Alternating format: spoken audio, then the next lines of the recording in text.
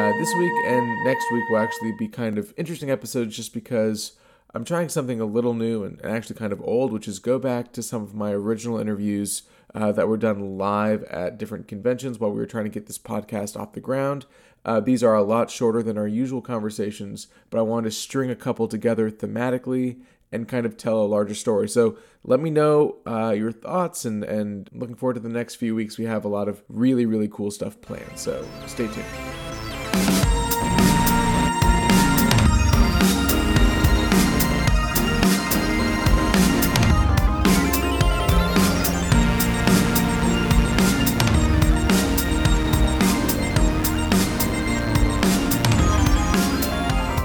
Thank you for tuning in to another episode of Talking Bay 94, the Star Wars podcast devoted to interviews with the cast, crew, and creators of a galaxy far, far away. I'm your host, Brandon Winerdy, and today we are talking to two iconic voice actors from the original trilogy.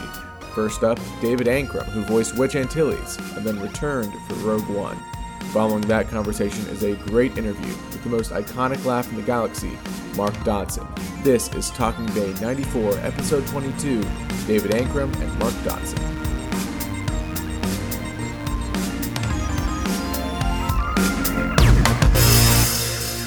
I'm here with the voice of Wedge Antilles, David Ankrum. Thank you so much for joining us. Listen, I'm so excited to be here. You know, look at the size of that mic.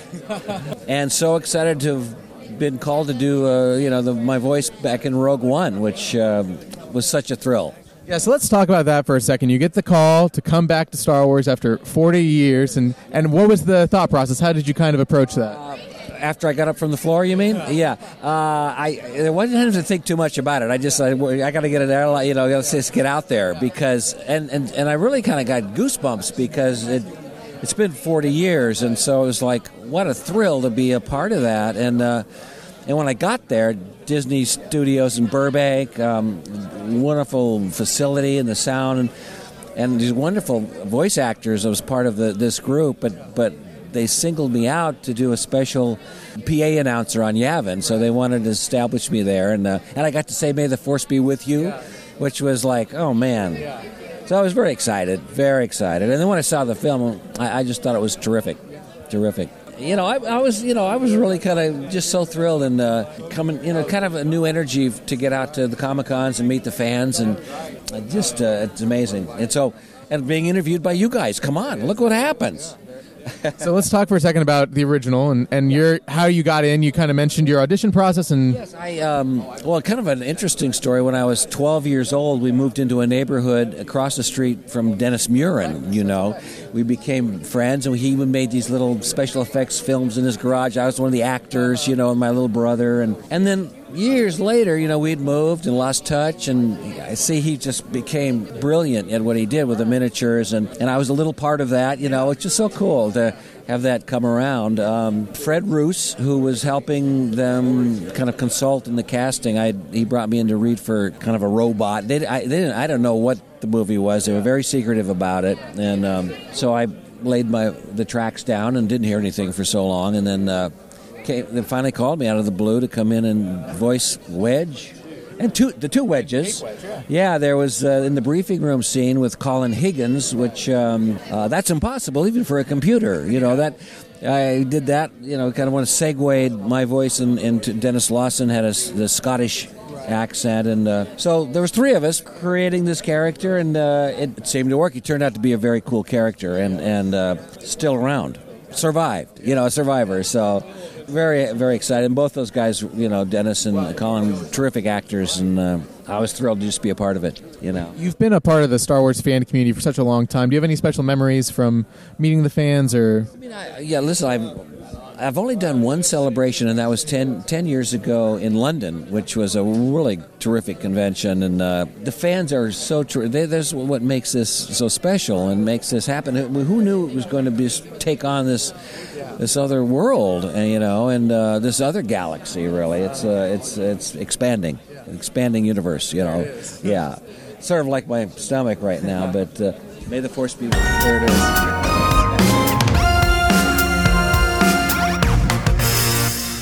Voice of Salacious Crumb, Mark Dodson. Also, The Gremlins, also Force Awakens. We have a lot to talk about. A little bit, yeah. Yeah, thanks for having me. Appreciate it. Well, let's talk about a recent exciting thing that happened. You came back to the Star Wars universe to voice some patrons in Maz's Cantina for Force Awakens. Yeah, that was really exciting. Matt Wood, the sound guy, great sound man. He got in touch and said we want you for Force Awakens, and I'll tell now if he ever hears this. Now I would kind of be embarrassed, but I'll finally tell it. When I got that, I literally ran and I was in my studio in my control room, and he contacted me, and I started running in circles.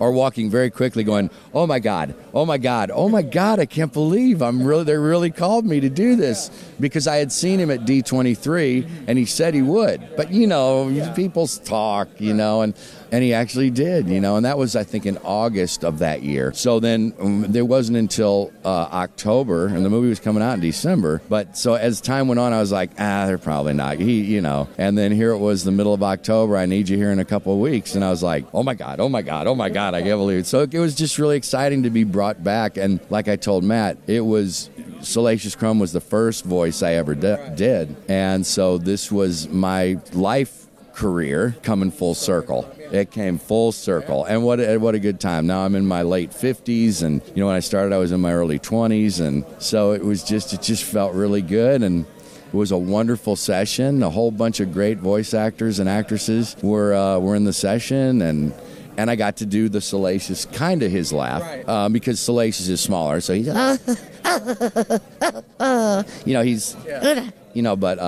But so we made him a little bigger. And the cool thing was, when you're doing ADR, you're watching the film on a big screen, and you watch a piece of it, like maybe a minute of this part of the film, and then, when you're in an ensemble, they're like, well, one guy will go, I'll do that guy, and I'll do that guy, and we're all doing it at the same time as it's going. Well, when that came up, and you're sitting there watching going, I wonder which guy I would be good to do. And when that came up, I was like, I saw this character slam his hand down and go, there's no sound yet.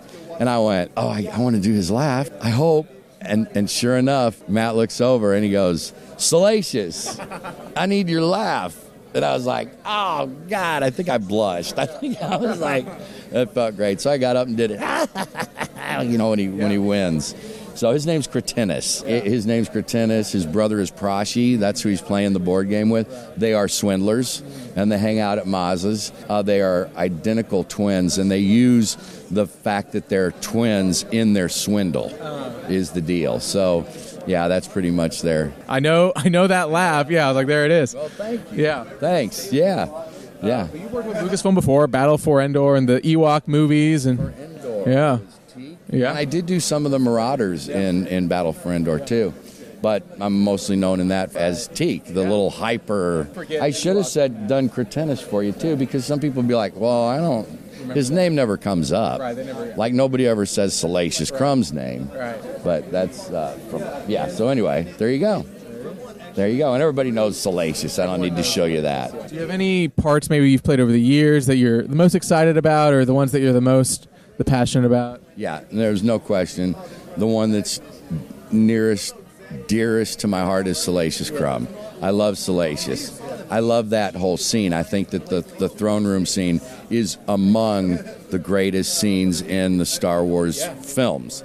It's an iconic scene. It had, if you really think about it, everybody ends up in Jabba's at that time. Salacious is definitely the one that I love the most. He gave me my start, and to be in there with Hans and carbon freezing, you got Luke comes in the black cloak, R2, C-3PO, Jabba, Lando. I think everybody is in that scene. So that's so great to be a part of that. And I always loved, like, Tony McVeigh sculpted Salacious. And at that time, there really hadn't been a creature or critter in anything that really looked like that. And Tim Rose puppeteered him and gave him so much life. I love Salacious. I really do. And his laugh worked. It really worked. And then I worked with Ben Burt. And like I say, it was the first thing I ever did. So it gave me my life in this business. Tony and Chris Walas, who made Salacious, shortly thereafter went on to make the Gremlins and do Gremlins. And I got the call from them that, hey, they want to know who did Salacious, and we told them, and they want you to come and do this Gremlins movie. And I was like, well, I thought it was one of those pranks. Yeah. I'm like, why are you bullshitting me? Why are you doing this to me, man? Don't play. And they're like, no, for real. They want you to come do this. And I'm a carpenter up at Skywalker Ranch. I'm like, this can't be, you know? So then it led right into Gremlins. And then, of course, it was, well, you've got to get an agent to negotiate this one. And you've got to get in the union. Right. You got to get in SAG. And once I was there, the agent says, well, hey, as long as we're representing you, you want to try out for other things? And I was like, well, I mean, sure, I probably won't get anything, but I'll try, you know. And lo and behold, I started booking things with Disney and, you know, and it was like, maybe this is what I am supposed to do. Because I wanted to be a director someday. I wanted to be behind the scenes, which being a voice actor, you still are kind of behind the scenes. I like that, you know. So there's my whole story right there, really. Well, maybe just final question. You kind of mentioned it, but for the people that don't know, what was the process to become Salacious Crumb? How did you get that role? Well, really, the process was that I was a carpenter at that point. I started out a laborer. I had moved up to Marin County from L.A., and I was, at that point, I was working out at Skywalker Ranch, and Ben Burt, I let him know. He found out. I had a raccoon. There's a whole story I had that he was looking for chirps, and I just happened to have a raccoon. It got around that Ben Burt's looking for a raccoon chirps. I said, I have a raccoon. And so he came to record her, and she didn't chirp. She said, well, I'm going to leave this, an old Sony reel-to-reel, you know, that they had the field and the mic, and showed me how to do it. And he said, so when she starts chirping, I want you to get it. So I was like, okay. And, well, since I had the thing, I was like, well, I had already done impersonations. So I was like, well, I'll do some impersonations, you know, and so when I took the reel back to him, I'm like, we got the chirps, and I did some stuff. I hope you don't mind, you know. He's like, oh, no, great, I'll listen. I'll see what I think. You know, I think I did like Strother Martin and, you know, what we have here, you know, a failure to communicate. But anyway, and I did some pirates and some things. And he said, you're actually pretty good, and I will call you. And he said, in fact, why don't you try out for this? Well, it ended up being E.T., which I didn't get the part, but my first audition was E.T. And then shortly thereafter, because he did the sound for that, you know, for Spielberg, and then shortly thereafter when he was working on Jedi, he thought of me and actually said, why don't you come over and try out, you know, and so I ended up getting Salacious, you know, and it was great. Yeah. I really appreciate the time, the talking, and thank you so much. This was so great. Yeah. That's it. Yeah.